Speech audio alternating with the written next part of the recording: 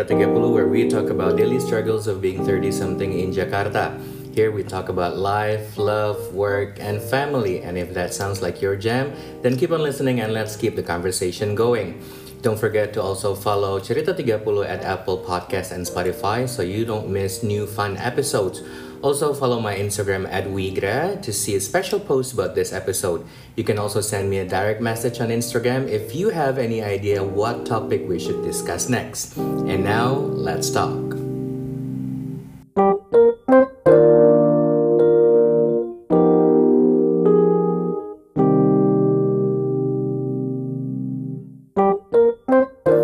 Nah, kembali lagi di Cerita 30 dan kali ini kita memasuki episode 2 dari rangkaian rangkaian series Ujar, di mana kita akan bermain bersama Conversation Card Ujar. Ya, yang kemarin mungkin kalau belum dengar episode yang kemarin di mana kita ngomongin culture, mungkin sekarang bisa di-pause dulu. Balik dulu ke episode yang kemarin, dengerin dulu, nggak apa-apa ditungguin, nanti langsung balik lagi ke sini. Ya, seperti kemarin aku juga ada cerita, Ujar itu adalah conversation card yang topiknya banyak banget nih, mulai ada dari culture, ada love and sex, ada personality, ada work, ada life and death, dan juga ada family and friends. Nah, di episode kali ini, di episode kedua serial Ujar, saya sudah ditemani kembali oleh Sohibul Karib. Sohibul Karib, ya enggak? Yes. Ada Mbak Dea. Halo. Selamat datang kembali. Sudah lama tidak menyambangi podcast Cerita 30. Kok sekarang nggak pakai mic? Apa? Boleh nggak diomongin kalau nggak pakai mic. Nanti orang tahu kalau sini produksinya nggak konsisten gitu. Lupa kan bawa tadi pagi, nggak usah disebutin ya. Jadi Mbak Dea, kita akan bermain Ujar ya. Oke. Kita akan membahas beberapa pertanyaan dari satu topik. Jadi beberapa pertanyaan. Tapi dari hanya satu topik. Nah, kalau kemarin itu pas saya bermain sama Mas Dadan, sama Mernia, sama Tisa, kita udah tentuin dulu tuh kita mau bahas topik apa ya, gitu kan. Nah, kalau sekarang let's make it a little bit interesting. Apa aja tadi topiknya, Kak? Topiknya ada culture kan udah ya. Jadi kita nggak mainin culture lagi. Ada personality, ada life and death, ada family and friends, ada work, sama ada love and sex. Oke. Gitu. Jadi nanti Mbak Dea pilih dari kantong Ujar yang sangat cantik ini. Tanpa melihat di dalamnya, pilih satu, maka itulah yang topiknya akan kita mainkan. Dah ya. Kok aku deg-degan? Ya, jangan lihat matanya ke situ dulu. Kan udah merem. Oh iya, pilih satu. Jeng. Oke, personality. Alhamdulillah ya Allah. Alhamdulillah. Kenapa ya? Emang ada topik yang dihindari apa gimana? Work. Oh, work. Ya, karena masa Jumat pulang kantor masih ngomongin kerja lagi. Oke. Jadi kita ngomongin personality ya. Nah, ini jadi aku itu kan adalah host yang tidak adil. Jadi ini semua yang jawab kamu, aku nggak boleh ditanya balik. Hah? Terakhir bikin podcast, kayaknya pengen di-involve hostnya. Oke. Jadi nanti ini pilih satu, terus udah gitu kasih ke aku yang akan bacain pertanyaannya. Oke. Pertanyaan pertama. Ini kayak simple tapi mungkin penuh syarat makna. Berarti jawabnya boleh besok. Gimana? Durasi kan. Have you ever intentionally stood under the rain? Intentionally. Hujan nih kan, hujan gerimis aja, keluar terus hujan-hujanan. Tapi di waktu sekarang ya, jangan pas bocah. Baru kau tahu aku mau jawab itu. Iya, ketebak. Enggak sih, nggak pernah. Kok nggak asik jawabannya? Kan susah ngegalinya hostnya. Nggak pernah ya? Tapi kalau menatap nanar hujan mungkin pernah. Oh, nah itu boleh tuh. Jadi hostnya juga bisa ngegalinya. Kenapa sih waktu bagus itu kan? sampai menatap? Iya. Kenapa sih sampai waktu itu menatap nanar hujan? Banyak kan nonton sinetron, Kak, gitu kan. Kalau sinetron tuh lagi melo-melo gitu supaya makin melo gitu kan. Menatap nanar gitu. Paramita Rusady ya. Iya. Tersanjung. Tapi pengen gak sih kayak di umur kita yang masih muda ini ya, masih muda banget ini, 17. keluar aja gitu kayak hujan-hujanan dan pengen, tapi ikut, maksudnya hujan-hujanan. Soalnya tadi kan kalau kita menggunakan term hujan-hujanan, konotasinya tuh kayak wah freedom, kayak I wanna have fun gitu. Ini kan stood under the rain. Iya, intent kayak tuh kesannya merana gitu. Merana. Jadi enggak kalau merana. Tapi kalau misalnya kita simbolisasikan kepada It's like cleansing. Oh. Gimana? Bukan. Oh, bukan. Kayak misalnya kayak mungkin I don't know, you did something bad or you made a mistake, kemudian you standing under the ring itu is like A symbol of okay, sekarang gue udah clean slate gitu. Itu mungkin nggak under the rain ya, yang pernah terjadi under the shower. Oh, shower aja, gampang aja anak ya, nggak mau susah ya emang hidupnya. Kayak belum lagi resiko sakit, Iya, kesambar kan? peti, ribet yang ada ya Iya. benar-benar. Yaudah Jadi deh, under the shower. shower aja ya, sama aja kan ini sebenarnya. Sama membersihkan kan? Sama bersihkan, iya ya, oke. Sinetron lagi dong, duduk di Sama pojokan kita shower tuh gitu. Aku besarnya kotor di mas. masa aku kotor. Enggak, macam itu adegan ADC waktu si siapa Alia bunuh diri di bawah shower itu. Emang dia bunuh diri, Kan dia ngebeset ininya kan ADC. tapi nggak mati. Nggak mati. Kamu nonton ADC nggak sih? Ya lupa, udah tua. Oh iya, 17. maaf, 17. Pertanyaan selanjutnya. Kita akan bahas kira-kira 24 pertanyaan Oke, ya. satu hari ini. pack dong. Iya. What is your useless hidden talent? Nah, ini nggak bisa podcast, ini sebenarnya bisanya YouTube. Karena you will make that face. Hey, Ya, kamu tuh useless. Iya useless. Oke, what is your useless hidden talent? Enggak. Orang nggak bisa lihat lo bikin muka kayak gitu. Apa yang lain? Talent loh. Talent tuh kan kayak Tapi useless. Tapi useless tuh apa ya? My useless. Aku tuh apa ya? Useless. useless hidden talent. Aku punya satu sebenarnya. Tentang aku? Bukan. Aku sendiri. Apa? I can make a fart sound using both of my hand palms. Coba. Masa di sini sih? Ya, Nanti kan orang-orang harus denger. ada Ya udah. bukti. Ini disclaimer nih, bukan gue yang ngentut. Anjir. Oh, gue tahu kalau gitu, tapi ini nggak bisa Apa? kelihatan juga. Gue bisa bengkokin jempol gue sampai 90 derajat. Oh iya bener loh. Oke, nanti ini kita jadiin ini ya thumbnail ya. Iya. Dijadiin thumbnail kamu foto gitu ya. Oke. Useless kan? Useless sih sebenarnya nggak ada. Tapi talent kan? Oh, tapi talent ya benar-benar. Kira-kira kita harus mencari itu bisa digunakan untuk apa? Kan useless. Ya tapi harusnya bisa. Mungkin kayak ganjel pintu. Oh wow. Ini kenapa Ya, banyak nyamuk? kebetulan Satu ada- sih. satu. Cuma ganggu. Oke, Lebaran pertanyaan selanjutnya. Oke. Mohon maaf kita boleh pulang aja ngambil Gojek Aduh, nih. gimana nih? Kenapa deg-degan? Padahal topiknya cuma personality, Iya, bukan personality ya. work. Oke. When did you last make a mistake and have you made peace with that? Jadi mistake yang aku udah make peace dong. Iya. Bukan mistake yang aku belum make Iya. peace. For like 3 seconds tadi mukanya dia berubah sih, nggak tahu kenapa. Lanjut. Bahwa manusia itu kan Tempatnya penuh salah dan lupa dan dosa gitu ya. jadi kan Oke. memang. When did last time you make a mistake and have you made peace with that? I make mistake every day. Cuman ini yang teringat Iya, ya, iya. karena cukup grande gitu. Itu mungkin sekarang tahun berapa? 2019 ya. That was like 5 years ago. Oke. Kalau udah 5 tahun kemudian tapi kayak masih diingat nih berarti sesuatu nih sebenarnya. Sesuatu Oke, memang kan oke, aku oke. bilang sesuatu. Oh iya, oke, sesuatu. Gitu. Nggak bisa diceritain sesuatu. Oh, kenapa dikasih pancingan tapi nggak dikasih punchline? Ya sempet lah lebih kali enggak. No, I think 6 years ago. Ya pokoknya aku sempat berhubungan sama orang, but then I know seharusnya itu tidak terjadi for some reason, tapi tetap terjadi. Oke. And then it turns out very very very bad. Oke. And scary. Oke. Terus ya udah itu dulunya tuh yang kayak sempet ya awal-awal karena it turned out to be something very scary buat gue kayak life threatening gitu. Oke, baik.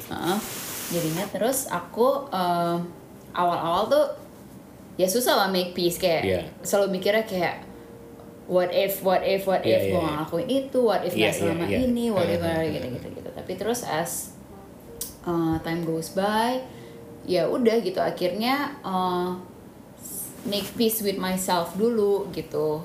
Make peace with yourself dulu. Oke. Because Maksudnya admitting bahwa I did something wrong, and I need to move on. Susah nggak gitu. sih admitting susah. that to yourself tuh susah nggak sih? Ya susah lah gitu, maksudnya kalau menurut gue kadang it's easier to sebenarnya gini, satu admitting, satu forgiving yourself. Kalau admitting gue salah sama admitting orang salah lebih gampang menunjuk. Pasti. Dong ya kan lo salah gitu. Tapi untuk forgiving, I think it is harder untuk forgive yourself dibandingin forgive orang lain. Karena kayak lo having this two-way monologue dalam diri lo yang kayak you wanna hate yourself for doing something very very stupid gitu sampai lo terjerembab di kesalahan ini. Tapi lo tahu gitu kayak you cannot hate yourself karena kayak you're stuck with yourself basically gitu. Jadi waktu itu tuh ya banyak support. Awalnya gue mau memendam itu di diri gue karena it was like naib lah gitu kasarnya. Tapi gue nggak bisa ternyata. And people around me tuh notice perubahan gue gitu. Ke kantor bengep, nggak bisa konsen. Akhirnya gue bercerita. Dan it helps sih. Walaupun bercerita aja itu challenge tersendiri kan, kayak ngebuka aib ke orang gitu. Walaupun tuh orang terdekat ya gitu. Bahkan mungkin lebih takut kali ngebuka aib ke orang terdekat, takut bahwa gimana kalau teman gue yang deket banget pas gue ceritain dia nggak bisa nerima dan terus kita kehilangan putus hubungan gitu. Itu malah lebih ngeri kan. But then ya udah, terus akhirnya I made peace with myself-nya. Ya udah berusaha admit I did something wrong, I'm very bad gitu-gitu. Terus in the future what should I do? Sebenarnya gue gak mikir panjang-panjang in the future sih waktu itu. Lebih kayak gimana kalau gue ketemu orang ini lagi gitu. Should I hate this person? What should I do? Gitu. Dan emang ketemu gitu. Tapi akhirnya waktu itu juga sempet aku anaknya religious banget ya. Jadi waktu itu aku sempet karena orang ini tuh hated me so much yang sampai ngancem dan segala macam. Jadi waktu itu doanya nggak cuma buat aku tapi juga doanya tuh adalah buat dia gitu. Apa bahwa kayak I made a mistake, he made a mistake gitu. Terus itu ya udah kayak berikan keikhlasan buat kedua belah pihak. Untuk bisa aja gitu. Dan puji Tuhannya sekarang sudah baik-baik. Sekarang udah baik.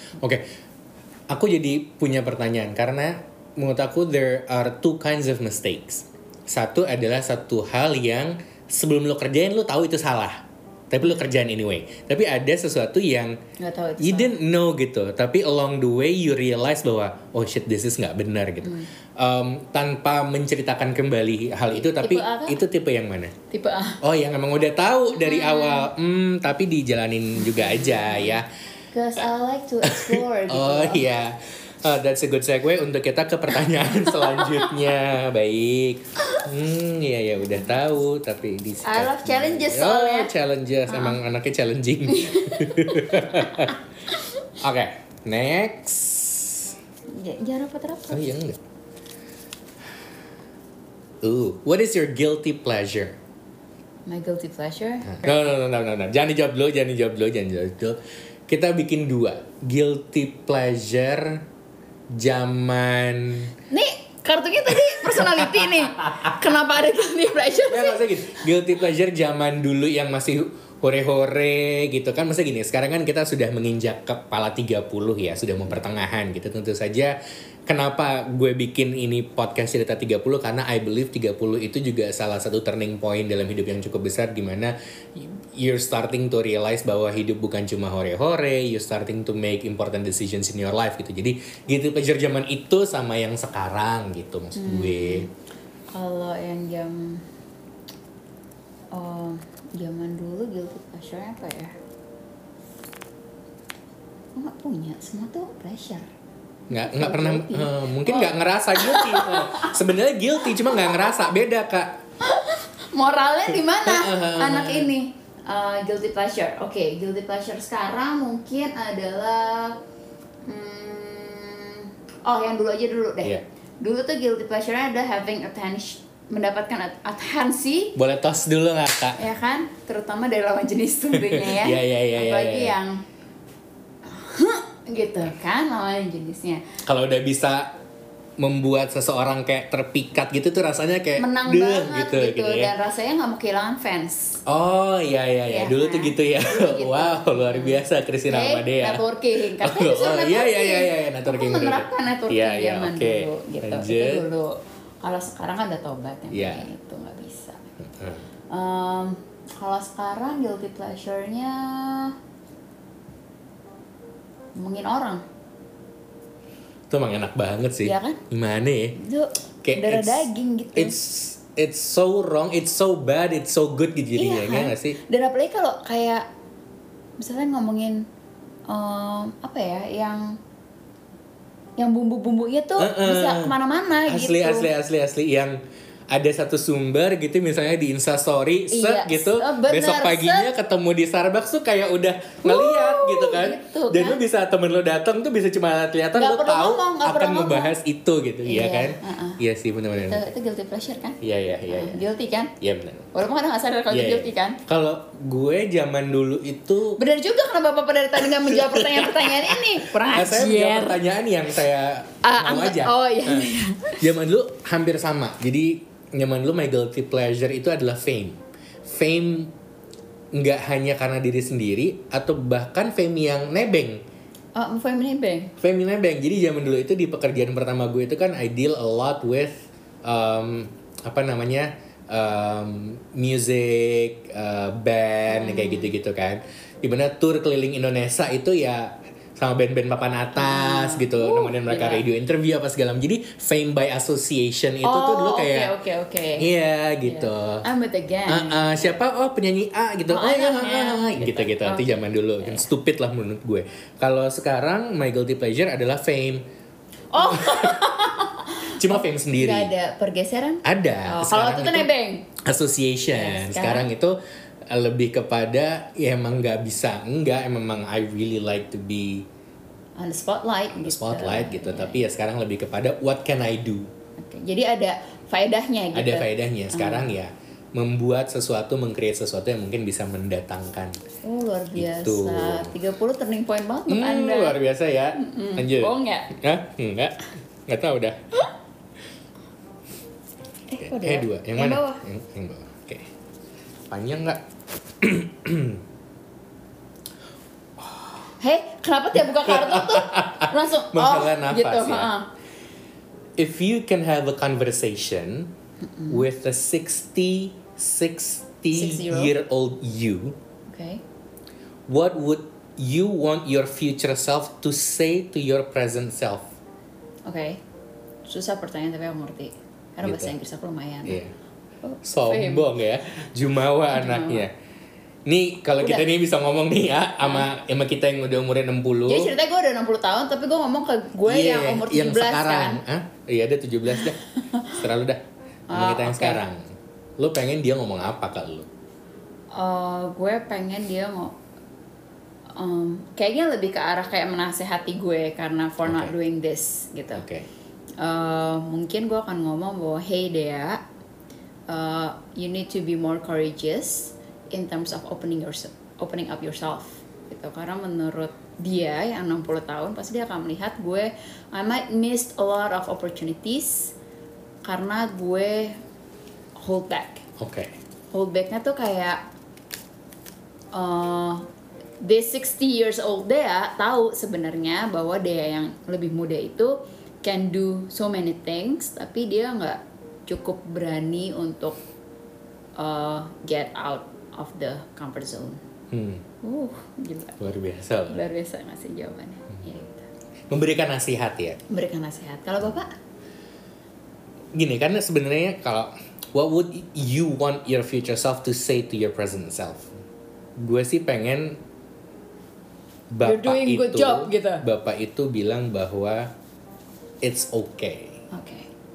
It's okay, it's gonna be okay. Ya adalah sedikit saran sini hidup lebih sehat apa segala macam, tapi what I want him to say to me adalah it's okay, nggak apa-apa, keep doing what you're doing. At the end of the day everything will fall into place gitu loh. gue pengen dapet encouragement itu karena I feel like right now I don't get that From yourself. from myself and from people around me. Surrounding. So ya aku dapat encouragement gitu lah dari beberapa orang Jadi terdekat. aku kurang encouraging yang. Hah? Enggak, kamu tuh lebih kepada menjerumuskan. Gitu. Jadi lebih ke encouragement sih. Oke. Kita sudah 5 pertanyaan. Kita akan buka 2 pertanyaan lagi because 7 is my favorite number. Why? Hah? Why? Enggak usah itu kan bukan bagian pertanyaan. Oh, kan personality. Oh iya benar.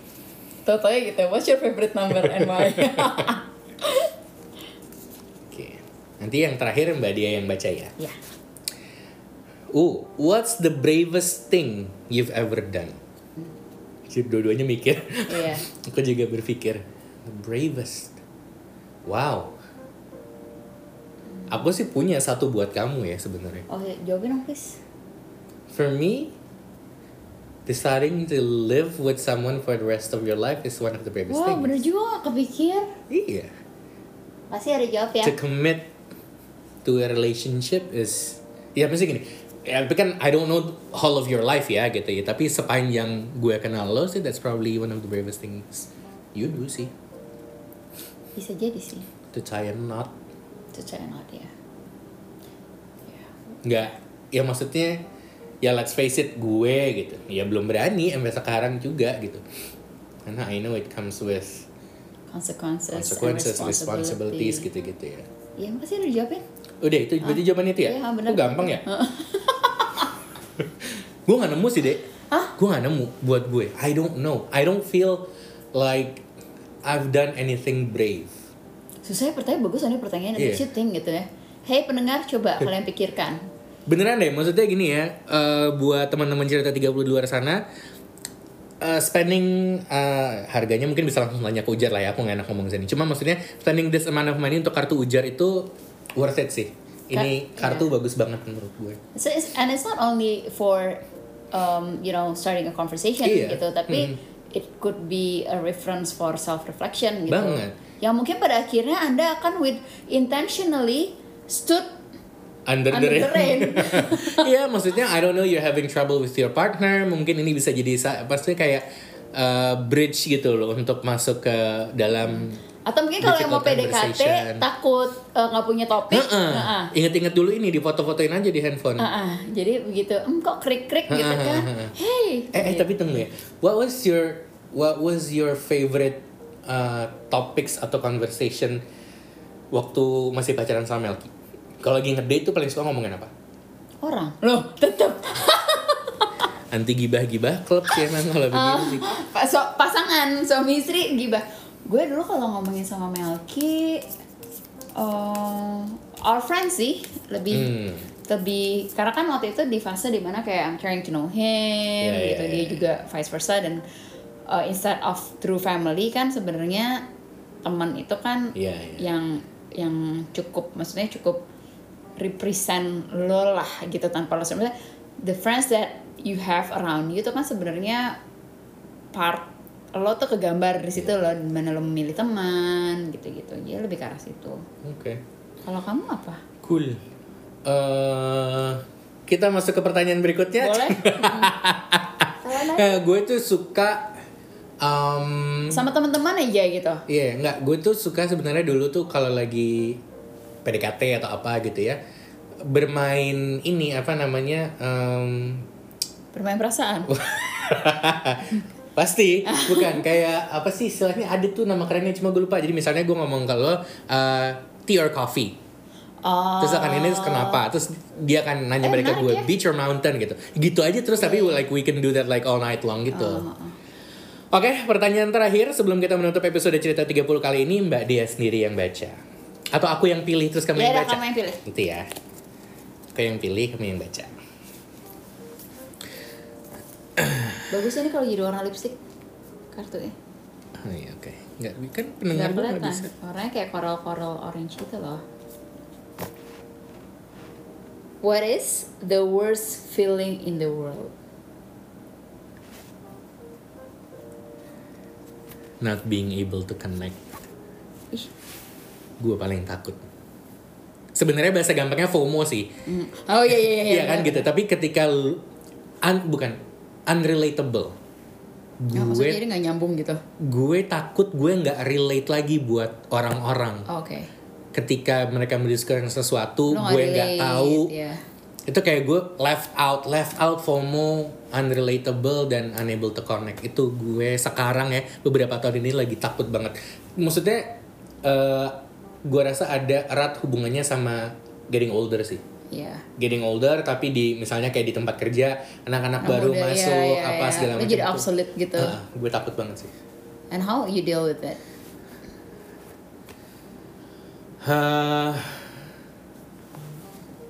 Gimana ya? Gue sih ya maksudnya gini, gue nggak suka baca.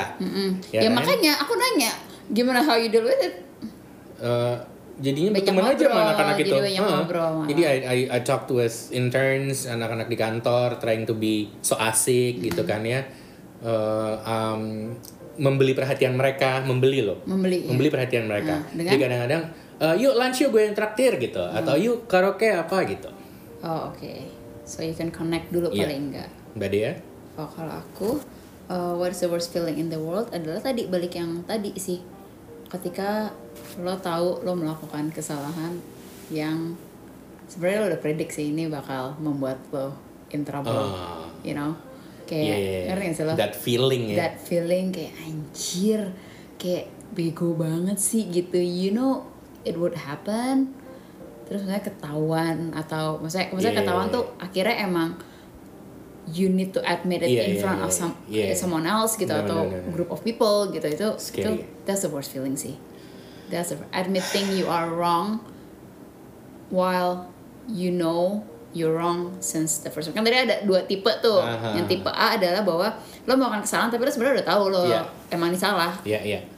Tipe yang itu tuh. Kalau tipe yang kedua kan gue nggak tahu itu salah terus tiba-tiba salah, itu aja mungkin udah nggak enak gitu rasanya bener. Tapi apalagi kalau lo melakukan kesalahan yang lo udah tahu itu salah, tapi kan kadang ya namanya manusia ya kayak. The should have, could have, would have gitu exactly, itu rasanya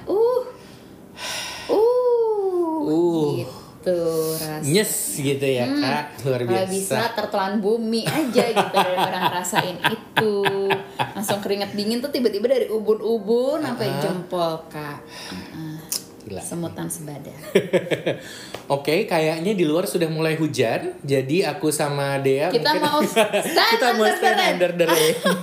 Terima kasih banyak buat teman-teman yang sudah mendengarkan cerita 30 episode kali ini. Terima kasih Mbak Dea. Terima kasih. Sudah kembali hadir di cerita 30 and I'll see you in the next one. Bye-bye. Thank you. Bye-bye.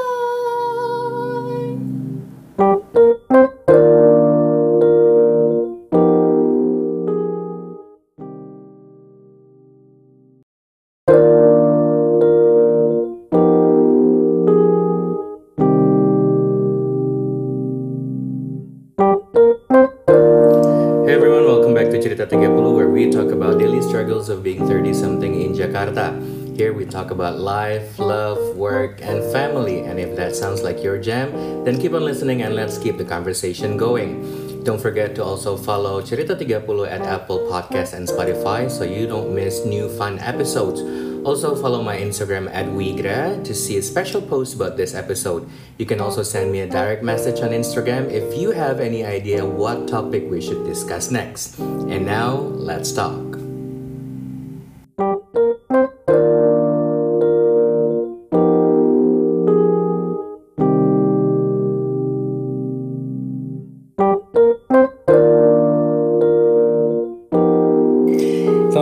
Di cerita 30 dan kali ini saya sudah ditemani oleh another good friend of mine, ada Sarah Salim. Hai Sarah. Hai. Apa kabar? Baik. Pembicaraan mengundang Sarah untuk ada di podcast cerita 30 sudah dimulai kira-kira dari sebelum Masehi. Sebelum Masehi ya.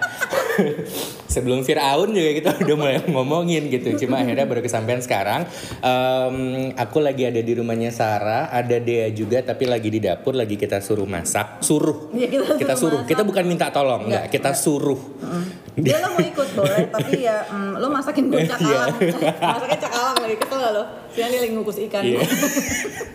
Bukan yang gampang-gampang itu enggak ya, enggak main tuh spaghetti gitu, enggak main ya. Spaghetti.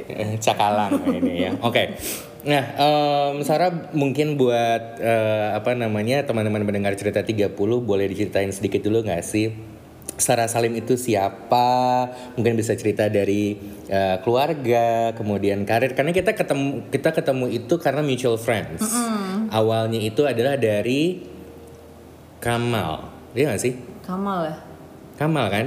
Wah, inget 28 kan? Iya, 28. Ya kan? Jadi kita ada di Kamal ya? Kamal pertama kali itu. Jadi kita sama-sama di UI, gue sama Sarah sama-sama di UI. Faedah juga dia di hidup gue. Ada kan akhirnya gitu. Kemudian ada teman kita Kamal, itu pertama kali kayak gue ketemu sama lo. Terus kemudian di dunia pekerjaan karena lo temennya Dea, sekampus akhirnya kita ketemu. Nah, Oh my god, kaget. kenapa ada suara itu sih di sana? Oke, silakan jadi Mbak Sarah mungkin bisa cerita sedikit mengenai kehidupan Anda. Oke, kehidupan aku sebagai ibu rumah tangga. Oh, ibu rumah tangga. Iya. First and foremost adalah ibu rumah tangga Ibu ya. rumah tangga. Nggak, first and foremost itu ibunya Aira. Ibunya Aira. Habis itu istrinya suamiku. Habis itu pokoknya karir terakhir. Tapi mungkin kalau ada teman-teman kantor yang dengar nanti nggak apa-apa ya. Oh, nggak Karena apa-apa, emang mereka semua juga. mereka semua gitu ya. Oke. Terus. Kantornya kerjanya deket nih sebelahan sama Wigra sama Dea. Jadi di Bilangan Simatupang ya. Jadi Bilangan kalau ke Simatupang. kantor tuh kita nggak usah cakep-cakep banget karena cuma di Simatupang. Simatupang. Dulu waktu di BEJ, nah itu Asli, gue bermain lah ya, bermain. Iya. Malu dong. Nah itu bareng-bareng sama lawyer sama apa. Asli. Kalau ini kan sekarang ya udah. Ya udah lah ya Simatupang pasar Minggu gitu kan Makan ya. siangnya aja di warteg. Kalau ketinggian susah jalannya. Susah bener. Makan di mana? Di kafe apa namanya Asakina gitu kan. Iya, Cafe Asakina. Kafe Asakina. Oke. Masih di industri energi juga ya. Energi. Industrinya sama, jadi kayak nyambung. Malah mungkin kalau misalnya ada yang mau pindah dari tempat saya ke tempat Anda ke tempat saya Oh, itu bisa tukeran ya? Bisa Oh, diatur, oke. bisa diatur. Kebetulan sama-sama HR sama Dea ya. Oh iya. Bentar gue lupa bos gue dengerin cerita gue. Anyway, oke. Jadi kita sama-sama di industri energi lah ya. Kita satu kampus walaupun kita beda jurusan. Dan tadi sudah sempat disebut di awal adalah first and foremost adalah ibunya Aira. Aira adalah your daughter yang sekarang umurnya baru saja 2 tahun 1 bulan. Lagi lucu-lucunya, cerewet setengah mati. Dan khusus untuk kepentingan diskusi kita di pagi ini, saya ungsikan dulu ke rumah mama. Karena nanti kalau nggak kejadian iya, ya. kata-kata nanti kalau Aira datang gimana? Nggak apa-apa buat ambience, dia nggak akan jadi ambience-nya. Dia akan menjadi She'll steal the show. dia menjadi topik utama. This is about me. Suami aku kerjanya di startup. Dia Oh, kerja di di startup startup. yang sebenarnya udah nggak startup. Dia sekarang perusahaannya namanya Mapan. You guys should check it out. Oke, Karena boleh. dia jadi dia itu kerjanya itu adalah untuk betterment of masyarakat Indonesia. Jadi supaya mulia banget lah. masyarakat Indonesia mulia lebih banget. mapan ya. Lebih mapan, Oke, betul. oke. Which sekarang udah menjadi salah satu anak perusahaannya Gojek. I see. This video is not sponsored by Mapan tapi boleh aja. Jadi Iya. Bel nanti di DM aja ya. Mohon maaf ya, ini jiwa HR-nya kenceng banget soalnya. Iya, Jadi benar, kayak benar, nggak bisa ada yang mau cari kerja ya. Bisa ya nanti tinggal di apa Sarah Instagram. Nanti bisa DM lewat gue. Oke. Tadi kita sedikit menyentuh soal karir juga. Passion lo apa sih Sarah sebenarnya? Nah, kalau passion tuh kayak lumayan panjang karena ceritanya dari zaman SMA dulu ya. Oke. Waktu SMA tuh somehow gue udah yakin banget kalau gue mau masuknya tuh psikologi. Gue pikir gadis sampul. Oh tidak tuh, jauh banget. Oke. Mungkin lo sekarang liat gue kayak cakep gitu ya, dulu enggak. Atau wajah femina mungkin. Enggak juga. Oke. Terus? Nah, jadi gue tahu banget gue Udah mau tahu psikologi sampai kayak pilihan pertama, kedua, dan ketiga gue tuh semuanya psikologi. Oh. Gitu. Beda tipis antara yakin sama jumawa ya? Iya. Oke. Oh, psikologi di kampus yang berbeda. Oh, kampus yang berbeda. Oh, Sangkain kayak goblok. Oke, jadi kampusnya beda-beda. Nah, terus kayak akhirnya gue dapet nih, makanya gue kampusnya samaan nih sama Wigra, kita kuliahnya di UI waktu itu. Udah, terus gue kuliah dengan intensi yang sangat kuat untuk menjadi psikolog klinis. Psikolog klinis. Terus waktu demi waktu berlalu, hari demi hari berjalan, lalu perjuangan untuk lulus aja tuh kayak udah nggak sabar banget. Nah, terus ketika gue lulus, gue nggak ada tuh opsi gue ngelanjutin S2 atau apa, karena dulu gue pengen banget S2 tuh di luar negeri, karena kayak I think I need the experience gitu untuk kayak living abroad-nya itu menurut gue lebih menarik gitu. Karena gue berpikir ya S2 di sini juga bagus-bagus aja sih sebenarnya. Jadi yang gue cari sebenarnya itunya. Tapi kondisi keluarga waktu itu tidak memungkinkan. Jadi I have no option untuk melanjutkan ke S2.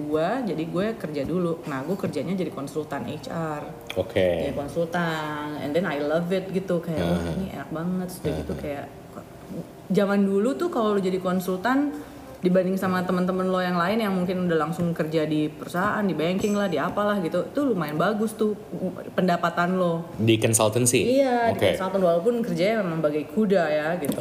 Nah terus habis itu lama-lama kayak wah apaan tuh psikologi klinis, kayaknya enak nih psikologi industri gitu, biasa lah kayak di driven oleh uang. Semuanya karena ya, banyak sekali loh cita-cita yang mati gara-gara asli jadi kalian hati-hati ya kalau bisa kayak duluan sebelum lulus kuliah. Tapi memang kalau di cerita 30 udah masuk umur 30-an mah udah mungkin kalau mau mengulang itu lagi kan juga udah nggak mungkin masih bisa cerita sama ponakan. Benar. Oke, jadi gitu, jadi akhirnya gue memutuskan untuk tetap kerja aja dulu. Gue sempat berpikir untuk berhenti, tapi intinya itu sih gue nggak bisa kuliah ke luar negeri karena gue nggak bisa berhenti kerja dan berhenti memiliki penghasilan pada saat itu. Waktu itu belum berkeluarga? Belum. Lu kawin berapa tahun yang lalu sih? Gue 2015. Itu tuh umur 30 pas ya berarti ya. Wow. Oke. Jadi tapi apakah psikologi klinis bisa dibilang still your passion sekarang atau udah enggak? Apalagi waktu itu gue ngeliat nih teman-teman gue yang kayak actually menjadi psikolog klinis dan menjalani programnya, kayak I don't have the stomach for it gitu, kayak gue harus menginterview anak-anak korban kekerasan apa gitu, kayak gue nggak bisa, kayak gue 2 detik nangis. Jadi probably emang lebih bagus juga kalau gue masuknya industri. Nah kalau di dunia industri gue bisa tuh marah-marah gitu kan, gue bisa. Tapi kalau misalnya kayak gitu, jadi kayaknya itu udah jauh banget gue tinggalkan. Aku mulai khawatir kalau sebenarnya passion kamu tuh uang gitu. Memang kamu bukan? Aku juga. Aku uang dan ketenaran. Passion, ya kan, rich and famous gitu. Uang dan ketenaran. Nah, tadi kita ngobrolin mengenai pilihan gitu ya, sampai akhirnya memilih ini ya. Gue kayaknya nggak bisa pada saat itu untuk keluar luar negeri, jadi ya udah kita kerja dulu. Kerja pun ternyata udah masuk ke psikologi industri, udah seru, nggak balik lagi gitu. Nah, mari kita bermain sekarang dengan pertanyaan what if. Gitu loh. Ini disclaimer bukan tidak mensyukuri nikmat Tuhan yang sekarang jelas, gitu ya, tapi kita coba lucu-lucuan aja, bercanda gimana sih kalau sebenarnya kita memiliki kehidupan yang berbeda gitu ya. Jadi aku sudah punya beberapa list of questions yang aku mau tanya ke Sarah, yang ujungnya depannya itu adalah what if. Nah, yang pertama mungkin masalah karir dulu kali. Jadi what if lo bekerja yang totally different dari yang lo kerjain sekarang, what would you be doing kira-kira? Wah, nah ini membawa kepada persimpangan yang kedua. Jadi persimpangan yang pertama tadi masih di dunia psikologi, tapi dari klinis akhirnya gue memutuskan untuk berkarir di dunia industri aja. Oke. Nah, dari gue kuliah, gue tuh sebenarnya ngeband sama teman-teman kampus gue. Anak band. Zaman itu kan gitu. Nah, itu masih tetap gue lanjutkan sampai gue kerja di konsultansi itu, sampai gue pindah dan masuk ke dunia energi itu gue masih lumayan aktif sama band gue itu yang dari kuliah. Nah, lo apa nih, nyanyi? Vokalis. Vokaler ya. Vokaler. Iya. Saya tidak bisa main instrumen. Iya. Gitu.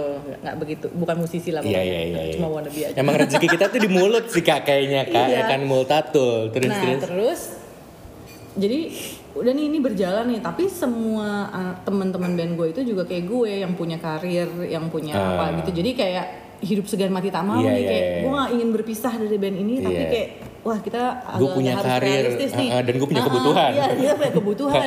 Kebetulan musik yang dimainkan sulit sekali scene-nya yaitu kita kayak agak-agak funk soul gitu. Jadi sangat niche wish gitu, apalagi saat itu ya gitu kan. Apalagi iya. sekarang kan mati sih gue kalau masih ngeband kayak gitu udah nggak ada. Nggak bisa masuk Akademi Fantasi Indosiar gitu, nggak bisa ya. Nggak bisa. Oke. Marketnya beda. Akhirnya itu lumayan aktif. Nah sampai akhirnya waktu gue udah berpindah bekerja di dunia migas itu, gue sempat ada satu kali momen dimana gue benar-benar berpikir keras apakah gue masih mau melanjutkan pekerjaan gue atau gue literally mau berhenti dan menjadi solo karir. Jadi waktu itu bukan band.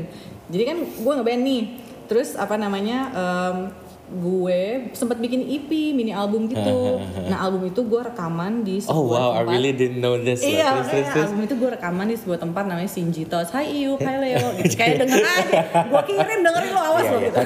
Harus dikirim. Itu gue bikin lah di situ kan. Nah udah gitu. Terus dari sejak gue bikin itu rilis dan segala macam. Kita sempat masuk ini loh. Nominasi pendatang baru terbaik tahun berapa luar biasa. gitu. Keren kan? Ajang apa nih ngomong-ngomong Icema. Jangan tanya singkatannya gue lupa. Iya oke, Icema. Ajang berprestise lah ya pokoknya. Iya dong. Ya. Jadi buat up and coming music, buat musisi indie itu waktu itu lumayan ini nih kayak, anjir yang bener loh. Kok bisa ya kita masuk gitu kan. Ya udah gitu bikinlah gue album itu. Nah sejak gue bikin itu si Iup itu adalah salah satu member Santa Monica. Oke. Nah dia ini juga yang mengelola Sinjitos, dia yang sound engineering semua album gue lah, pokoknya dia yang kerjain. Nah dia somehow kayak demen banget nih ngajakin gue untuk ikut-ikutan dalam project-project lain. Jadi hampir siapapun yang waktu itu rekaman di Sinjitos pasti ada guanya di dalamnya. Either itu gue bantuin doang. Sar gue mau bikin ini nih back vokal nih tapi layer gitu sampai 15 bisa nggak lo gitu. Ya udah ntar gue bikinin, ntar gue bantuin atau bener-bener featuring. Gue pernah featuring sama Stereo Case, sama Bayu Risa, gue pernah sama Agriculture, gue pernah ngisi Brandals juga. Banyak sih lumayan gitu. Dan itu genrenya nggak ada yang sama kan. Jadi gue suka aja, jadi gue exploring aja. Gue bahkan pernah ngerilis juga ada di iTunes kayak sama Kimo kan sekarang Kimokal sama Kalula. Nah sebelum dia Kimokal tuh ada Kimosar. Gak ada yang cuma satu lagu doang. Masih ada di iTunes? Harusnya masih ada ya? Ada. Gue kita cari ya. Maksudnya Kimo kan lagunya kayak dia kan lagu such a dance song gitu kan, yang jauh banget dari apa yang gue lakukan sama band gue Angsoare gitu. Jadi kayak gue benar-benar mencoba berbagai macam itu, and I had fun gitu. Nah sampai suatu hari si Yup bilang, Sar lo kan nama Soare kayaknya udah susah nih, kayak band lo juga, maksudnya teman-teman lo juga kan kayaknya ini, ya udah lo solo aja, lo mau nggak? Gue juga bingung nih, orang bercanda apa enggak? Lo bercanda gak sih? Ya enggak lah, beneran gue serius. Gue dari dulu juga nawarin, tapi kan kalian memang tidak bisa kan, karena kalian sulit dengan komitmennya. Ya udah sekarang gue nawarin, kalau lo sendiri lo mau nggak? Lo pikir dulu gitu. Dan gue pikirin beneran, gue pikirinnya serius banget, sampai ngitung nyet. Ya dong, penting. Iya dong. Gue S2 aja nggak bisa, gara-gara gue harus tetap bekerja. Kalau gue memutuskan untuk melakukan ini kan berarti efeknya bukan cuma ke gue seorang, tapi ke seluruh keluarga gue. Ya udah, akhirnya gue berpikir, tapi somehow gue memutuskan untuk I don't think I can mungkin ya kalau jalur gue tuh saat itu pop gitu atau apa gitu yang probably lebih easy listening di telinga masyarakat Indonesia, mungkin gue berani. Tapi dengan genre yang gue mau, dan I'm not giving up on the genre gitu. Karena gue suka nyanyi, gue suka bermain musik saat itu di jalur ini. I'm not saying that everything else the other ones are bad, tapi ya gue maunya ini gitu. Dan gue nggak mau compromise itu, karena kalau tiba-tiba gue berganti dan gue menyanyikan sesuatu yang lebih ke arah pop yang sebenarnya bukan gue, kayak what's the point of doing it? It's no tapi longer. Mungkin sekarang lo bisa duduk samping Bunda Maya jadi juri idol. Maya Ahmad Jet sama Mas Anang gimana? Yes. Asli. Gitu. But you didn't give up on your. Jadi akhirnya gue memutuskan, karena gue ini kayak gue kurang realistis nih kalau gue mau jadi soloist funk soul gitu di sini, kayak susah kayak. Dan I just couldn't do it kayak gue nggak berani saat itu gambling karena. Back in the days itu tahun berapa? 2000 2011, 12 gitu. Oh, ya dan maksudnya platform digital kayak sekarang kan juga belum terlalu booming ya gitu. Kalau sekarang kan ya udah nyalain aja kamera YouTube aja gitu kayak gitu-gitu dulu kan belum ya. Gue juga belum. Terus gue dan gue maksudnya gue lumayan old school sih anaknya kalau kalau soal itu gitu kayak maksudnya dengan berbagai genre yang gue cobain tetap aja hati gue kembali ke situ juga yang gue dengerin tetap mau tahun juga. Lu tanya gue zaman sekarang gue tahu lagu apaan kagak tahu apaan gue. Bentar nih Mbak Dea baru hadir dengan Casadilla Cheese. Thank you Dea. Oke, jadi kalau lo nggak bekerja di industri lo sekarang, then probably you'd be doing music ya berarti ya? Yes, I don't think there would be anything else yang akan gue lakukan, tapi probably ya. Sampai sekarang gue masih kangen. Kadang-kadang gue masih pengen. Terus gue tetap makan cheese quesadilla. Iya nggak apa-apa. Santai aja emang podcast gue tuh nyaman banget kok. Oke. Next question. What what would you be doing now kalau sekarang hari ini tanggal berapa ini 27 Desember 2019 nggak ada suami lo, nggak ada Aira, lo belum berkeluarga. Gue lagi siap-siap merayakan tahun baru di Rusia atau Lituania. Mohon maaf mau ngapain ya dari Lituania?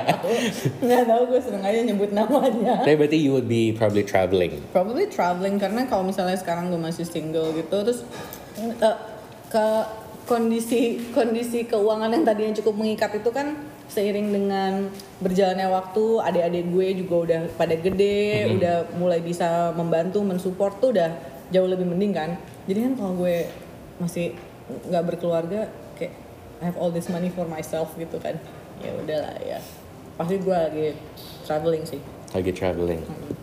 That brings me to the next question. What would you have all the money in the world? What if you had all the money in the world? If I had all the money in the world, gue mungkin wanna be spending it on something yang berimpact terhadap betterment of the world gitu, like in terms of environment or something gitu. Probably gue akan lebih banyak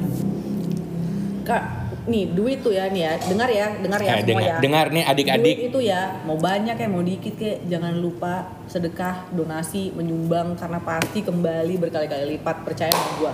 Hands down. Iya. Sodakoh. Harus. Jadi kalau lu punya duit terbatas, ya lu langsung aja nih, yang efeknya langsung bantulah orang-orang yang tidak mampu. Yeah. Tapi if you have all the money in the world, why don't you try and cut down the world's emission gitu?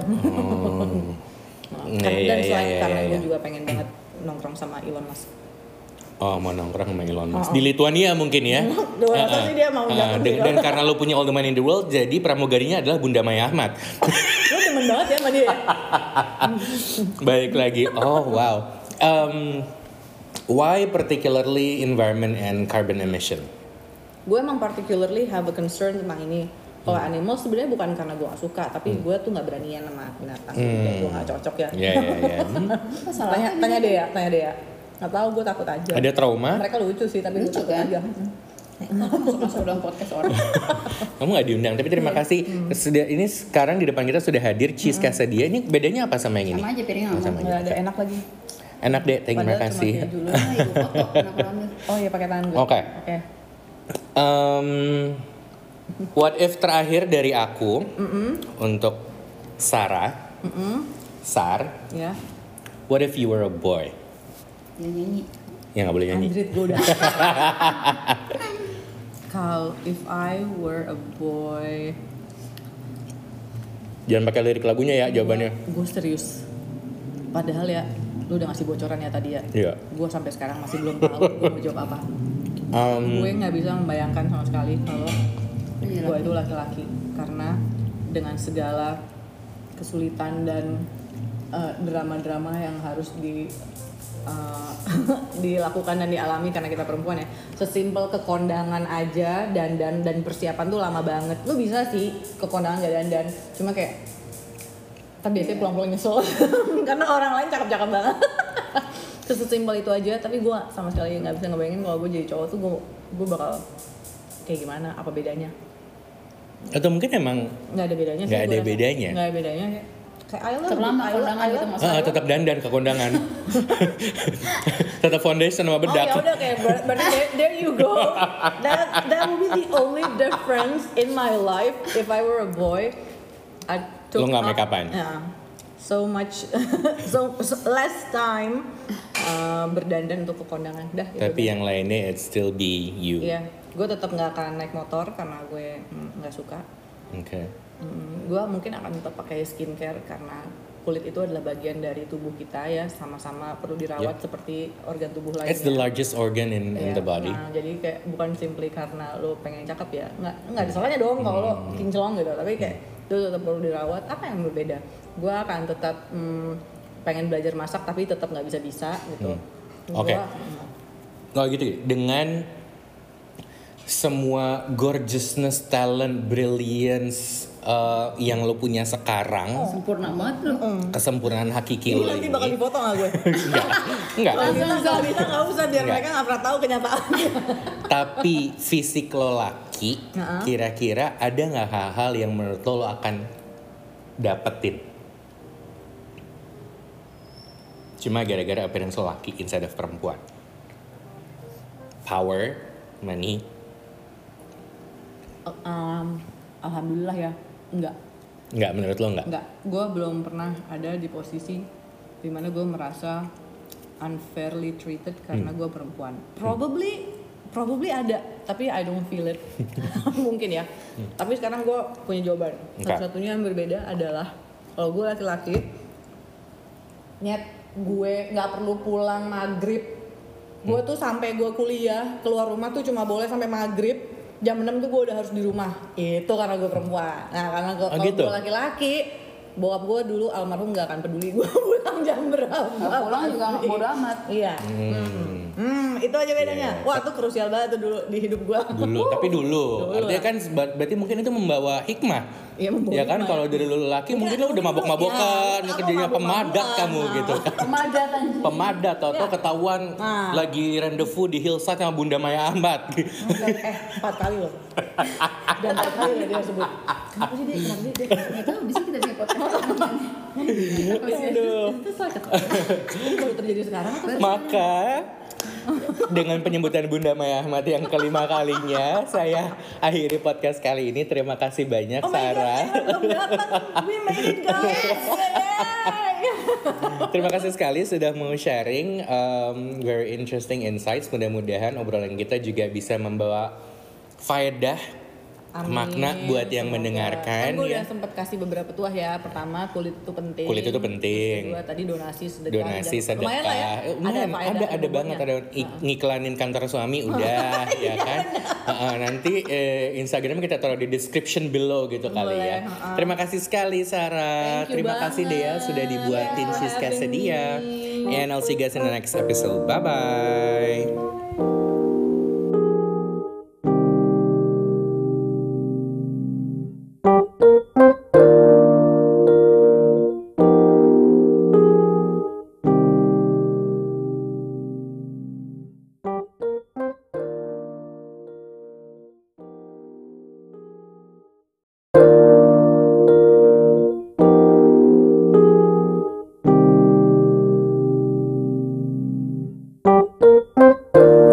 Hey everyone, welcome back to Cerita 30 where we talk about daily struggles of being 30-something in Jakarta.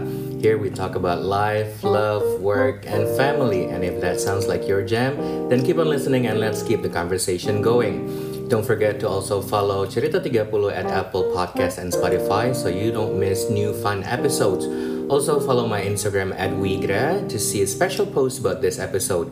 You can also send me a direct message on Instagram if you have any idea what topic we should discuss next. And now, let's talk.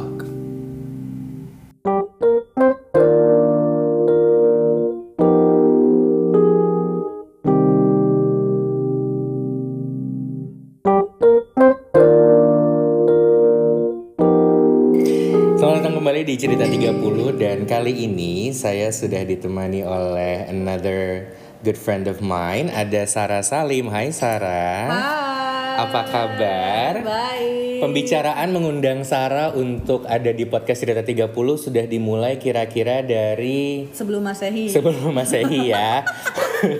Sebelum Fir'aun juga kita udah mulai ngomongin gitu. Cuma akhirnya baru kesampaian sekarang. Aku lagi ada di rumahnya Sarah, ada Dea juga tapi lagi di dapur, lagi kita suruh masak. Suruh. Ya, kita suruh. masak. Kita bukan minta tolong, enggak. Kita suruh. Dia lo mau ikut boleh, tapi ya lo masakin gue cakalang. Masaknya cakalang lagi, kesel gak lo? Siang dia lagi ngukus ikan. Iya. Bukan yang gampang-gampang itu enggak ya, enggak main tuh spaghetti gitu enggak main ya. Spaghetti. Cakalang ini ya. Oke. Nah, Sarah mungkin buat teman-teman mendengar Cerita 30 boleh diceritain sedikit dulu enggak sih? Sarah Salim itu siapa? Mungkin bisa cerita dari keluarga, kemudian karir. Karena kita ketemu itu karena mutual friends. Awalnya itu adalah dari Kamal. Iya gak sih? Kamal ya? Kamal kan? Wah, inget 28 kan? Iya, 28. Ya kan? Jadi kita ada di Kamal ya? Kamal pertama kali itu. Jadi kita sama-sama di UI, gue sama Sarah sama-sama di UI. Faedah juga dia di hidup gue. Ada kan akhirnya gitu. Kemudian ada teman kita Kamal, itu pertama kali kayak gue ketemu sama lo. Terus kemudian di dunia pekerjaan karena lo temennya Dea, sekampus akhirnya kita ketemu. Nah, Oh my god, kaget. kenapa ada suara itu sih di sana? Oke, silakan jadi Mbak Sarah mungkin bisa cerita sedikit mengenai kehidupan Anda. Oke, kehidupan aku sebagai ibu rumah tangga. Oh, ibu rumah tangga. Iya. First and foremost adalah ibu rumah tangga Ibu ya. rumah tangga. Nggak, first and foremost itu ibunya Aira. Ibunya Aira. Habis itu istrinya suamiku. Habis itu pokoknya karir terakhir. Tapi mungkin kalau ada teman-teman kantor yang dengar nanti nggak apa-apa ya. Oh, nggak Karena apa-apa, emang mereka semua juga. mereka semua gitu ya. Oke. Terus.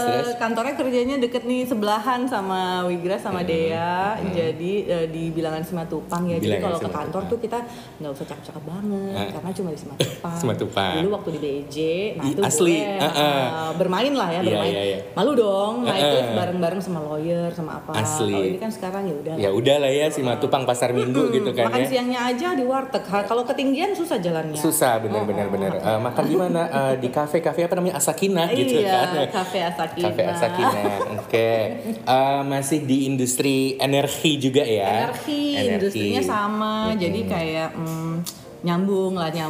Malah mungkin kalau misalnya ada yang mau pindah dari tempat saya ke tempat Anda ke tempat saya Oh, itu bisa tukeran ya? Bisa Oh, diatur, oke. bisa diatur. Kebetulan sama-sama HR sama Dea ya. Oh iya. Bentar gue lupa bos gue dengerin cerita gue. Anyway, oke. Jadi kita sama-sama di industri energi lah ya. Kita satu kampus walaupun kita beda jurusan. Dan tadi sudah sempat disebut di awal adalah first and foremost adalah ibunya Aira. Aira adalah your daughter yang sekarang umurnya baru saja 2 tahun 1 bulan. Lagi lucu-lucunya, cerewet setengah mati. Dan khusus untuk kepentingan diskusi kita di pagi ini, saya ungsikan dulu ke rumah mama. Karena nanti kalau nggak kejadian iya, ya. kata-kata nanti kalau Aira datang gimana? Nggak apa-apa buat ambience, dia nggak akan jadi ambience-nya. Dia akan menjadi She'll steal the show. dia menjadi topik utama. This is about me. Suami Suami aku kerjanya di startup. Dia Oh, kerja di di startup startup. yang sebenarnya udah nggak startup. Dia sekarang perusahaannya namanya Mapan. You guys should check it out Oke, karena boleh. dia itu kerjanya itu adalah untuk betterment of masyarakat Indonesia. Jadi supaya mulia banget masyarakat lah. Indonesia mulia lebih banget. mapan ya. Lebih mapan, Oke, betul. oke. Which sekarang udah menjadi salah satu anak perusahaannya Gojek. I see. This video is not sponsored by Mapan tapi boleh aja. Jadi Iya. Bel nanti di DM aja ya. Mohon maaf ya, ini jiwa HR-nya kenceng banget soalnya. Iya, Jadi benar, kayak nggak benar. bisa ada yang mau cari kerja ya. Bisa ya nanti tinggal di apa Sarah Instagram. Nanti bisa DM lewat gue. Oke. Tadi kita sedikit menyentuh soal karir juga.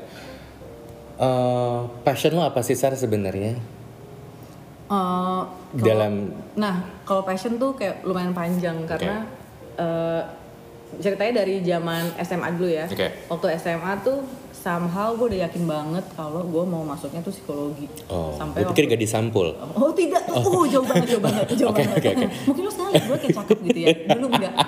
Atau wajah femina mungkin. Enggak juga. Oke. Terus? Nah, jadi gue tahu banget gue Udah tahu psikologi sampai kayak pilihan pertama, kedua, dan ketiga gue tuh semuanya psikologi. Oh. Gitu.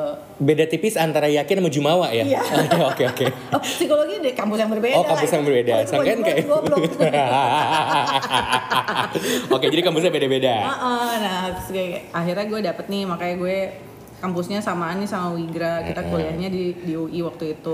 Udah, terus gue kuliah dengan intensi yang sangat kuat untuk menjadi psikolog klinis. Psikolog klinis.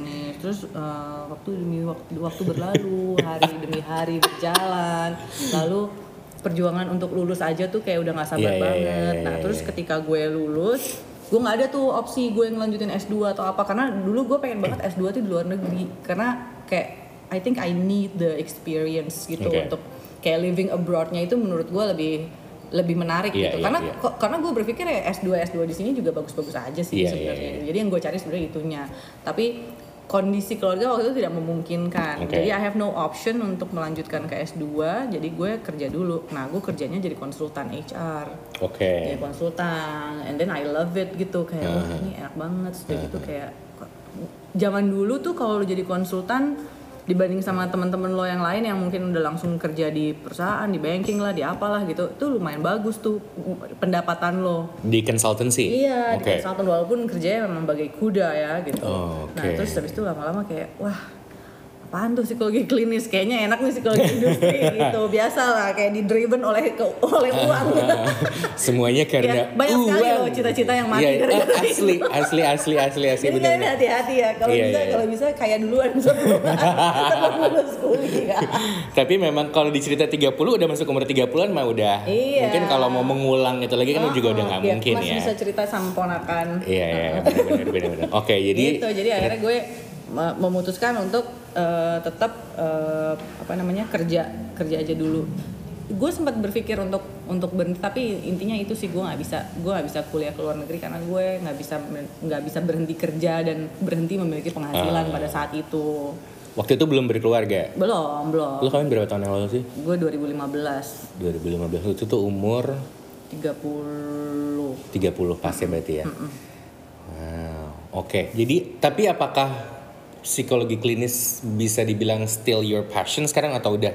Enggak. Apalagi waktu itu gue ngeliat nih teman-teman gue yang kayak actually menjadi psikolog klinis dan menjalani programnya, kayak I don't have the stomach for it gitu. Kayak gue harus menginterview anak-anak korban kekerasan apa gitu, kayak gue nggak bisa, kayak gue 2 detik nangis. Jadi probably emang lebih bagus juga kalau gue masuknya industri. Nah, kalau di dunia industri gue bisa tuh marah-marah gitu kan, gue bisa. Tapi kalau misalnya kayak gitu, jadi kayaknya itu udah jauh banget gue tinggalkan. Aku mulai khawatir kalau sebenarnya passion kamu tuh uang gitu. Memang kamu bukan? Aku juga. Aku uang dan ketenaran. Ya kan, rich and famous gitu. Uang dan ketenaran. Nah, tadi kita ngobrolin mengenai pilihan gitu ya, sampai akhirnya memilih ini ya. Gue kayaknya nggak bisa pada saat itu untuk kuliah di luar negeri, jadi ya udah kita kerja dulu. Kerja pun ternyata udah masuk ke psikologi industri, udah seru, nggak balik lagi gitu. Nah, mari kita bermain sekarang dengan pertanyaan what if. Gitu loh. Ini disclaimer bukan tidak mensyukuri nikmat Tuhan yang sekarang jelas, gitu ya, tapi kita coba lucu-lucuan aja, bercanda gimana sih kalau sebenarnya kita memiliki kehidupan yang berbeda gitu ya. Jadi aku sudah punya beberapa list of questions yang aku mau tanya ke Sarah, yang ujungnya depannya itu adalah what if. Nah, yang pertama mungkin masalah karir dulu kali. Jadi what if lo bekerja yang totally different dari yang lo kerjain sekarang, what would you be doing kira-kira? Wah, nah ini membawa kepada persimpangan yang kedua. Jadi persimpangan yang pertama tadi masih di dunia psikologi, tapi dari klinis akhirnya gue memutuskan untuk berkarir di dunia industri aja. Oke. Nah, dari gue kuliah, gue tuh sebenarnya ngeband sama teman-teman kampus gue. Anak band. Zaman itu kan gitu. Nah, itu masih tetap gue lanjutkan sampai gue kerja di consultancy itu, sampai gue pindah dan masuk ke dunia energi itu gue masih lumayan aktif sama band gue itu yang dari kuliah. Nah, Lo apa nih? Nyanyi? Vokalis. Vokaler ya? Vokaler. Iya. Saya tidak bisa main instrumen. Iya. Gitu. Nggak begitu. Bukan musisi lah. Iya. Cuma wannabe aja. Emang rezeki kita tuh di mulut sih Kak kayaknya Kak. Ya kan multatul. Terus. Jadi udah nih ini berjalan nih. Tapi semua teman-teman band gue itu juga kayak gue yang punya karir, yang punya apa gitu. Jadi kayak hidup segan mati tak mau nih kayak gue gak ingin berpisah dari band ini tapi kayak wah kita agak punya harus karir nih. Dan gue punya kebutuhan. Iya kita punya kebutuhan. Kebetulan musik yang dimainkan sulit sekali scene-nya gitu. Yaitu kita kayak agak-agak funk soul gitu. Jadi sangat niche gitu. Apalagi saat itu ya gitu kan. Apalagi sekarang kan mati sih gue kalau mati ke band kayak gitu udah gak ada. Gak bisa masuk Akademi Fantasi Indosiar gitu gak bisa ya. Gak bisa. Oke. Marketnya beda. Akhirnya itu lumayan aktif. Nah sampai akhirnya waktu gue udah berpindah bekerja di dunia migas itu, gue sempat ada satu kali momen dimana gue benar-benar berpikir keras apakah gue masih mau melanjutkan pekerjaan gue atau gue literally mau berhenti dan menjadi solo karir. Jadi waktu itu bukan band. Jadi kan gue ngeband nih. Terus gue sempat bikin EP mini album gitu. Nah album itu gue rekaman di sebuah tempat. I really didn't know this. Iya, album itu gue rekaman di sebuah tempat namanya Sinjitos. Hai Iup, hai Leo. Gitu. Kayak denger aja. Gue dengerin lo awas lo gitu. Harus dikirim. Itu gue bikin lah di situ kan. Nah udah gitu. Terus dari sejak gue bikin itu rilis dan segala macam. Kita sempat masuk ini loh. Nominasi pendatang baru terbaik tahun berapa luar biasa. Gitu. Keren kan? Ajang apa nih ngomong-ngomong Icema. Jangan tanya singkatannya gue lupa. Iya oke, Icema. Ajang berprestise lah ya pokoknya. Iya dong. Ya. Jadi buat up and coming music, buat musisi indie itu waktu itu lumayan ini nih kayak, anjir yang bener loh. Kok bisa ya kita masuk gitu kan. Ya udah gitu bikinlah gue album itu. Nah sejak gue bikin itu si Iup itu adalah salah satu member Santa Monica. Oke. Nah dia ini juga yang mengelola Sinjitos. Dia yang sound engineering semua album gue lah pokoknya dia yang kerjain. Nah dia somehow kayak demen banget nih ngajakin gue untuk ikut-ikutan dalam project-project lain. Jadi hampir siapapun yang waktu itu rekaman di Sinjitos pasti ada guanya di dalamnya. Either itu gue bantuin doang. Sar gue mau bikin ini nih back vokal nih tapi layer gitu sampai 15 bisa nggak lo gitu. Ya udah ntar gue bikinin, ntar gue bantuin atau bener-bener featuring. Gue pernah featuring sama Stereo Case, sama Bayu Risa, gue pernah sama Agriculture, gue pernah ngisi Brandals juga. Banyak sih lumayan gitu. Dan itu genrenya nggak ada yang sama kan. Jadi gue suka aja, jadi gue exploring aja. Gue bahkan pernah ngerilis juga ada di iTunes kayak sama Kimo kan sekarang Kimokal sama Kalula. Nah sebelum dia Kimokal tuh ada Kimosar. Gak ada yang cuma satu lagu doang. Masih ada di iTunes? Harusnya dong, masih ada ya? Ada. Gue kita cari ya. Maksudnya Kimo kan lagunya kayak dia kan lagu such a dance song gitu kan, yang jauh banget dari apa yang gue lakukan sama band gue Angsoare gitu. Jadi kayak gue benar-benar mencoba berbagai macam itu and I had fun gitu. Nah sampai suatu hari si Yup bilang, Sar lo kan nama Soare kayaknya udah susah nih, kayak band lo juga, maksudnya teman-teman lo juga kan kayaknya ini, ya udah lo solo aja, lo mau nggak? Gue juga bingung nih orang bercanda apa enggak, lo bercanda gak sih? Ya enggak lah, beneran gue serius. Gue dari dulu juga nawarin, tapi kan kalian memang tidak bisa kan, karena kalian sulit dengan komitmennya. Ya udah sekarang gue nawarin, kalau lo sendiri lo mau nggak? Lo pikir dulu gitu. Dan gue pikirin beneran, gue pikirinnya serius banget, sampai ngitung nyet. Ya dong, penting. Iya dong. Gue S2 aja gak bisa, gara-gara gue harus tetap bekerja. Kalau gue memutuskan untuk melakukan ini kan berarti efeknya bukan cuma ke gue seorang, tapi ke seluruh keluarga gue. Ya udah, akhirnya gue berpikir, tapi somehow gue memutuskan untuk I don't think I can mungkin ya kalau jalur gue tuh saat itu pop gitu atau apa gitu yang probably lebih easy listening di telinga masyarakat Indonesia, mungkin gue berani. Tapi dengan genre yang gue mau, dan I'm not giving up on the genre gitu. Karena gue suka nyanyi, gue suka bermain musik saat itu di jalur ini. I'm not saying that everything else the other ones are bad, tapi ya gue maunya ini gitu. Dan gue nggak mau compromise itu, karena kalau tiba-tiba gue berganti dan gue menyanyikan sesuatu yang lebih ke arah pop yang sebenarnya bukan gue, kayak what's the point of doing it? It's no tapi mungkin sekarang lo bisa duduk samping Bunda Maya jadi juri idol. Maya Ahmad Jet. Sama Mas Anang gimana? Yes. Asli.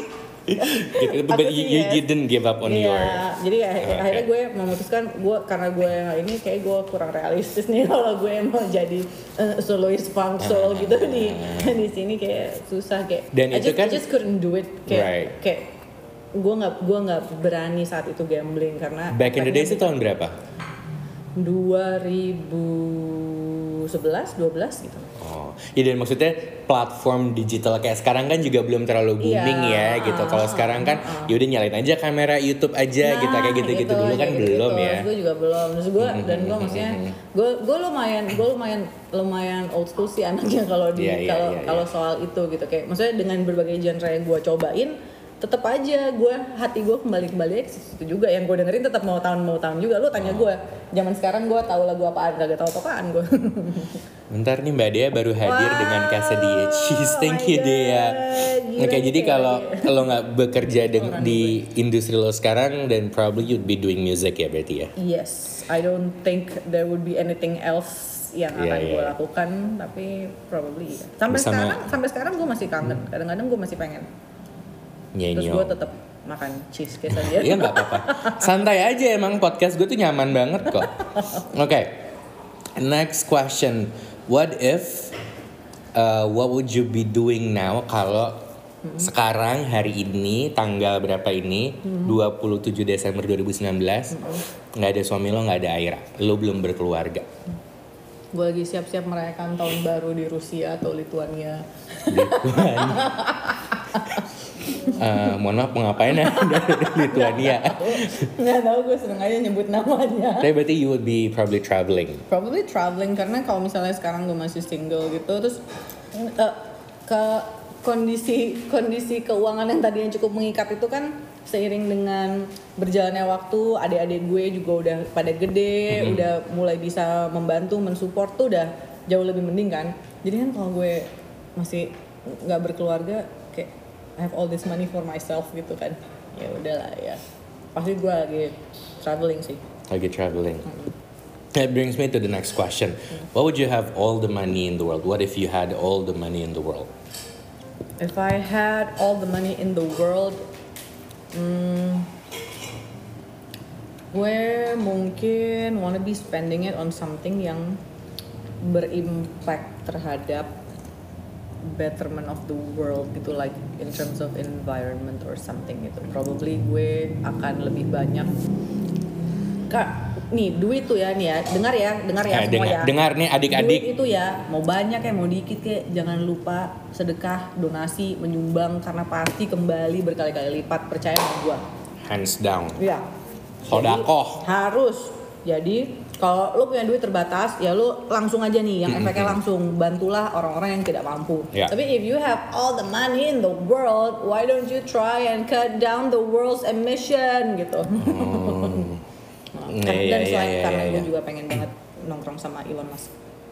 Oh, mau nongkrong sama Elon Musk. Di Lituania mungkin ya. Sih dia mau dan karena lo punya all the money in the world, jadi pramugarinya adalah Bunda Maya Ahmad. Lo temen banget ya sama dia. Baik lagi. Oh, wow. Why particularly environment and carbon emission? Gue emang particularly have a concern tentang ini. Kalau animal sebenarnya bukan karena gue gak suka, tapi gue tuh gak beranian sama binatang. Gue gak cocok ya. Iya. Tanya deh ya. Nggak tahu, gue takut aja. Ada trauma? Mereka lucu sih, tapi gue takut aja. Masuk dalam podcast orang. Kamu nggak diundang, tapi terima kasih. Ini sekarang di depan kita sudah hadir cheese quesadilla. Ini bedanya apa sama yang ini? Sama aja piringnya sama. Nggak ada enak lagi. Enak deh, terima kasih. Oh iya pakai tangan gue. Oke. What if terakhir dari aku untuk Sarah, Sar. Ya. What if you were a boy? Yang nyanyi. Ya nggak boleh nyanyi. Andrit gue udah. Kalau if I were a boy. Jangan pakai lirik lagunya ya jawabannya. Gue serius. Padahal ya, lu udah ngasih bocoran ya tadi ya. Iya. Gue sampai sekarang masih belum tahu gue mau jawab apa. Gue nggak bisa membayangkan sama sekali kalau gue itu laki-laki karena dengan segala kesulitan dan drama-drama yang harus dilakukan dan dialami karena kita perempuan ya. Sesimpel ke kondangan aja dan persiapan tuh lama banget. Lu bisa sih ke kondangan gak dandan, cuma kayak biasanya pulang-pulang nyesel karena orang lain cakep-cakep banget. Sesimpel itu aja, tapi gue sama sekali nggak bisa ngebayangin kalau gue jadi cowok tuh gue bakal kayak gimana, apa bedanya? Atau mungkin emang nggak ada bedanya sih. Nggak ada bedanya. Nggak ada bedanya kayak terlama kondangan gitu maksudnya. Tetap dandan ke kondangan. Tetap foundation sama bedak. Oh ya udah kayak berarti there you go. That would be the only difference in my life if I were a boy. Lo nggak make upan? Yeah. So much, so less time berdandan untuk ke kondangan. Dah. Tapi yang lainnya it still be you. Iya, gue tetap nggak akan naik motor karena gue nggak suka. Oke. Gue mungkin akan tetap pakai skincare karena kulit itu adalah bagian dari tubuh kita ya, sama-sama perlu dirawat seperti organ tubuh lainnya. It's the largest organ in the body. Nah, jadi kayak bukan simply karena lo pengen cakep ya, nggak ada salahnya dong kalau lo kinclong gitu, tapi kayak itu tetap perlu dirawat. Apa yang berbeda? Gue akan tetap pengen belajar masak tapi tetap nggak bisa gitu. Oke. Kalau gitu, dengan semua gorgeousness, talent, brilliance yang lo punya sekarang, sempurna banget lo. kesempurnaan hakiki lo nanti ini. bakal difoto nggak gue? Enggak. Kalau bisa nggak usah biar mereka nggak pernah tahu kenyataannya. Tapi fisik lo laki, kira-kira ada nggak hal-hal yang menurut lo akan dapetin? Cuma gara-gara appearance lo laki instead of perempuan. Power, money. Alhamdulillah ya, enggak. Enggak, menurut lo enggak? Enggak, gue belum pernah ada di posisi dimana gue merasa unfairly treated karena gue perempuan. Probably ada, tapi I don't feel it. Mungkin ya. Tapi sekarang gue punya jawaban. Satu-satunya yang berbeda adalah kalau gue laki-laki, gue nggak perlu pulang maghrib. Gue tuh sampai gue kuliah keluar rumah tuh cuma boleh sampai maghrib. Jam 6 tuh gue udah harus di rumah. Itu karena gue perempuan. Nah karena kalau gitu? gue laki-laki, bokap gue dulu almarhum gak akan peduli gue pulang jam berapa. Pulang juga bodo amat. Iya.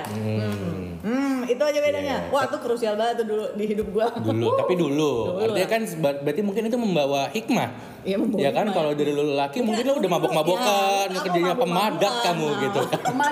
Pemadat atau ketahuan lagi rendezvous di hillside sama Bunda Maya Ahmad. 4 kali loh. Dan 4 kali dia sebut. Kenapa sih dia? Nggak tahu, bisa kita punya podcast. Aduh. Ini baru terjadi sekarang atau? Maka dengan penyebutan Bunda Maya Ahmad yang kelima kalinya, saya akhiri podcast kali ini. Terima kasih banyak, Sarah. We made it, guys.